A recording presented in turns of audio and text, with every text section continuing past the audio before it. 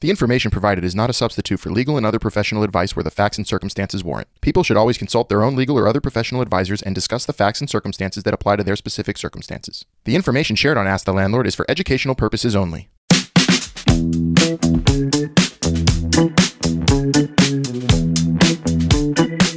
Hello, everyone, and welcome back to Ask the Landlord with your favorite landlord, Albert Dweck. I'm Melissa. I'm one of Albert's producers and a former New York City renter. And together, we're going to be asking this landlord some questions. All right, Albert, today is going to be a little bit different this episode. There's a lot of terms in the rental world in New York City. A lot of big terms. Some I know because I've rented before, but I don't know all of them. And I just want you to define them and we can talk about them. And so let's just jump right in. The first term is, can you explain what is a guarantor?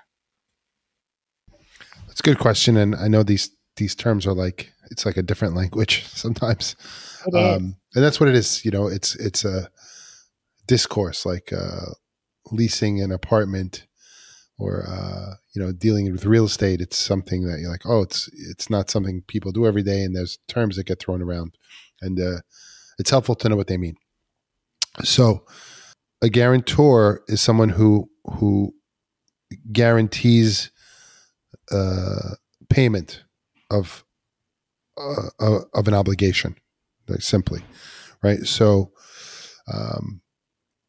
usually when there's a loan or a contract where you need someone to fulfill on the promise they're looking for, who's the person that's signing it? Who's guaranteeing these payments, right? So when you're leasing an apartment, usually the requirements are you have to have a certain credit score and you have to be earning a certain amount of money, and there might be other requirements, but those are the two that typically come up. So then if those criteria are met where you're a passable candidate, then you're the guarantor of the payments, right?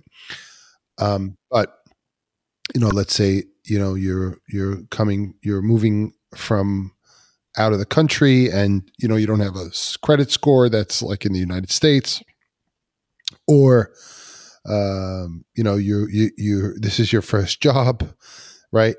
And you don't have credit, so maybe you need someone to be a guarantor with you, right? Someone that has like a parent or guardian or whatever that can also sign on your lease with you. So that would be a guarantor, a co-guarantor. Does the guarantor have to be a relative if it's not yourself? It could be anyone that's willing to take on the obligation. Wow. That means, obviously. Interesting. There are also services today where you can actually buy insurance where, a company can be the guarantor. How long has that been around, that an outside company? A few years. So it's recent. So it's recent. Wow. Recent. It's like insurance. So one way would be like, let's say your rent is $2,000.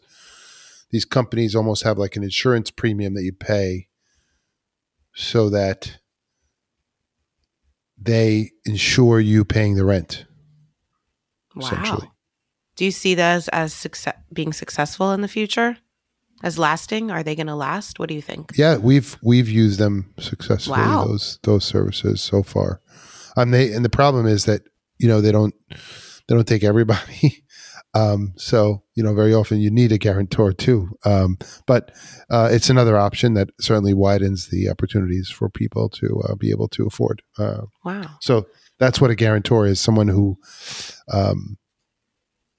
guarantees the payment of an obligation, secures that, or make sure that a promise is fulfilled.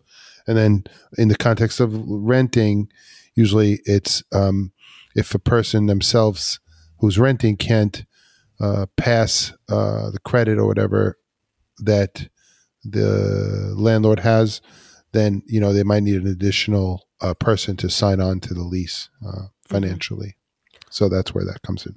All right, I have a curveball question. So let's say I'm I'm renting an apartment. I did really well. I don't need a guarantor. Boom, I lost my job. Do I have to, and I let's say I have some savings. Do I need to then get a guarantor for a renewal? After the lease is, not usually. No. Not All right. usually. Because usually it's what happens is a good question. What happens is, let's say you paid your rent the whole time. Mm-hmm. And, the landlord really they would use your past history as an indication of, how you're doing in the future. Right. Obviously things happen, but Of course. not usual that the landlord would require that, again, on the renewal. Mm-hmm. Okay. So I've seen this term a little bit currently, and I think it's been around, but I don't really know what it is. What does net effective rent mean? Net effective rent. So, it's good. Let's say a rent is being advertised for $2,000. Okay. Okay.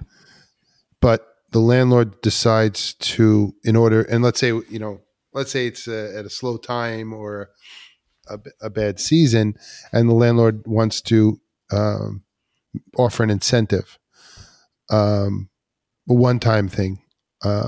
So maybe they give you 1 month's. It comes with 1 month free, let's say, right? Okay. So then you say, okay, so then your gross rent is $2,000 a month. Okay. How many right? are we talking? 12 months? Yeah, let's say 12 months, Okay. right? So then, but you're getting 1 month free. Okay. So 13 So your net months? effective rent is, it could be that way. Let's just do it on 11 months because it's easier to do for a second. 12 to 11. Got it. $2,000 times 12 is 24, right? Right. And times 11 is 22,000. Okay. So really, if I said to you, sign a 1-year lease, we'll give you 1 month free out of the 12, right? So you're only paying for 11 months, right? So your net effective rent would be you're only paying 22,000. Right. 2,000 times 11. Right. But you would divide that by 12. So your net effective rent is $1,833. So would the landlord advertise the rent as $2,000 a month or as 18 and change? Sometimes they would advertise it as the 18 and change because that would be like a promotional price to advertise. That would be the net effective rent. So someone says, "Oh, your rent is $2,000, but it's only going to be for 11 months." So, and then what happens is, do I pay? Your answer is, do I pay like $1,833 a month instead of the $2,000 since I'm getting a month free, or do I pay $2,000 for 11 months? I mean, that would be an arrangement you have with your landlord. Right. 6 of one, half a dozen of the other, as my mom says. Yeah. And then when you get to, sometimes landlords say, you know what, you'll do a 12-month lease and I'll give you the 13-month for free. Things like that. So yeah, that's nice too. But again, you could just do the math and take it off the gross rent. So the gross rent in this example is $2,000, and then you would deduct it and then say, oh look, I it says $2,000, but I got a month free, so I'm really paying, whatever this amount, $1,833 is my net effective rent. Right. So during the past 2 years, when the market was crazy because of the C word, I was seeing things advertised as like 3 months rent free, and right. It was all, what was like the craziest thing you offered or saw in terms of net effective? Yeah. I mean, people gave up to 30% discounts. I mean, to keep places full, or whatever incentive they had to do to get some cash flow, or, renters, were just having a hard time and they needed help. So, whatever, it was just a survival mode and people working together to get through a very difficult time. Yeah. And we survived. So, okay. Are there any other incentives? Like, is there a situation where a landlord will offer free water or free gas, or is always just the rent? Yeah. I mean, a landlord could offer utilities to be included. What about a monthly flower? Sometimes monthly flowers. Buildings have sometimes some amenities. that landlords sometimes charge extra for. Those can be included or not.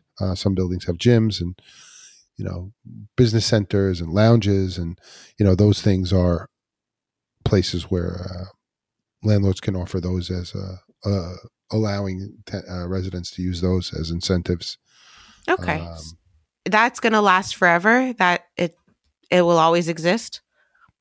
Just like being able, like landlords offering some sort of incentive. Hopefully that will always exist. No, it doesn't happen now. I mean, demand is very high and there's no incentives, I'm making a sad face for all those listening. No, but it doesn't matter. You're just asking me what a word means. Right. So will the word exist? Yes, the word will exist. And will there be a math calculation to find out how much rent you're paying? Always? Yes. Of course. Those will always be there. Will the amount that landlords offer or that tenants are willing to pay fluctuate? Yes. Okay. That will always be there. Always. All right. And let's do one more term. What is a sublease or subletting an apartment? Like, what does that mean? So subleasing, obviously, you're leasing the apartment from the landlord or owner of the building. So you have a lease, right? Then let's say that you wanted to lease your apartment to somebody else. That's called a sublease, right? Usually you have to get the landlord's permission to sublease your apartment. What happens if I don't? It's usually a problem with your lease. Most leases don't allow for the sublease without the landlord's permission. Obviously, people do it. If there's no problem, it's no problem. But usually, people, and these days, there's all kinds of laws with short-term rentals and things like that you have to be very aware of. So most leases have restrictions on subleasing without the approval of the landlord. So you could think about it. The landlord contracted with you, right, Melissa, let's say, to rent the apartment. Again, let's say for $2,000. So the landlord did the work and you did the work to say, look, I want to rent this apartment. I want to rent this apartment for this long. Now, I understand things change, but that's fine. And the landlord went to check your background, your ability to pay, who you are, et cetera. And then all of a sudden, you decided without telling the landlord to put someone else in, and but that might be fine if you tell the landlord, hey, I'm going to put this person in. Here's their requirements. Who's who they are. Okay. The landlord, that might work, but you have to give the landlord wants to make sure they're getting paid, but ultimately also who's responsible to the landlord? You are, right? As a renter. So if you find someone that doesn't pay you and then you can't pay the landlord because of that, that's your problem and the landlord's problem. Does this fall under the category of, let's say I have a year-long lease, I got a new job, there are 3 months left on the lease, and instead of subletting for those 3 months, I find a person, I want them to take over my lease. Would it be a sublet? That's a sublet. It would just be a sublet, and then they would. That's a sublet, or you tell the landlord, I have someone that wants to take over, the remaining obligation of the lease. Mm-hmm. You could do that, but again, with the landlord's permission. Right. No, of course. Is that an option? Sure. So that's a good way to get out of your lease if you take that responsibility. Find someone else is a very find a qualified renter to take over. Absolutely. That's making an offer. I mean, as long as it's okay with the landlord, that's an offer. Right. That's making a good offer. That's right. So subletting is pretty common, right? I remember the term was very common back in my day. Yeah, very much. Yeah. Yeah. All right. Yes. Thank you so much, Albert. That was really good. I know future episodes will definitely have more terms that come up, and maybe we'll form a glossary or an index of all these rental and real estate terms that are specific to New York, but also nationwide, right? Because it's good for people to understand what those are about. So absolutely. Just give you all the options. Thank you so much, Albert. I really appreciate it. You're welcome. For more episodes, please subscribe to Ask the Landlord on your favorite podcast platform. We'd appreciate it if you left a review on Apple Podcasts. If you'd like to watch the show, check out our Ask the Landlord YouTube channel. If you have a question for Albert, feel free to contact him on Instagram @AskTheLandlord. And check out his TikTok at Ask the Landlord. Bridging the gap between landlords and tenants, this has been Ask the Landlord. Thanks for listening.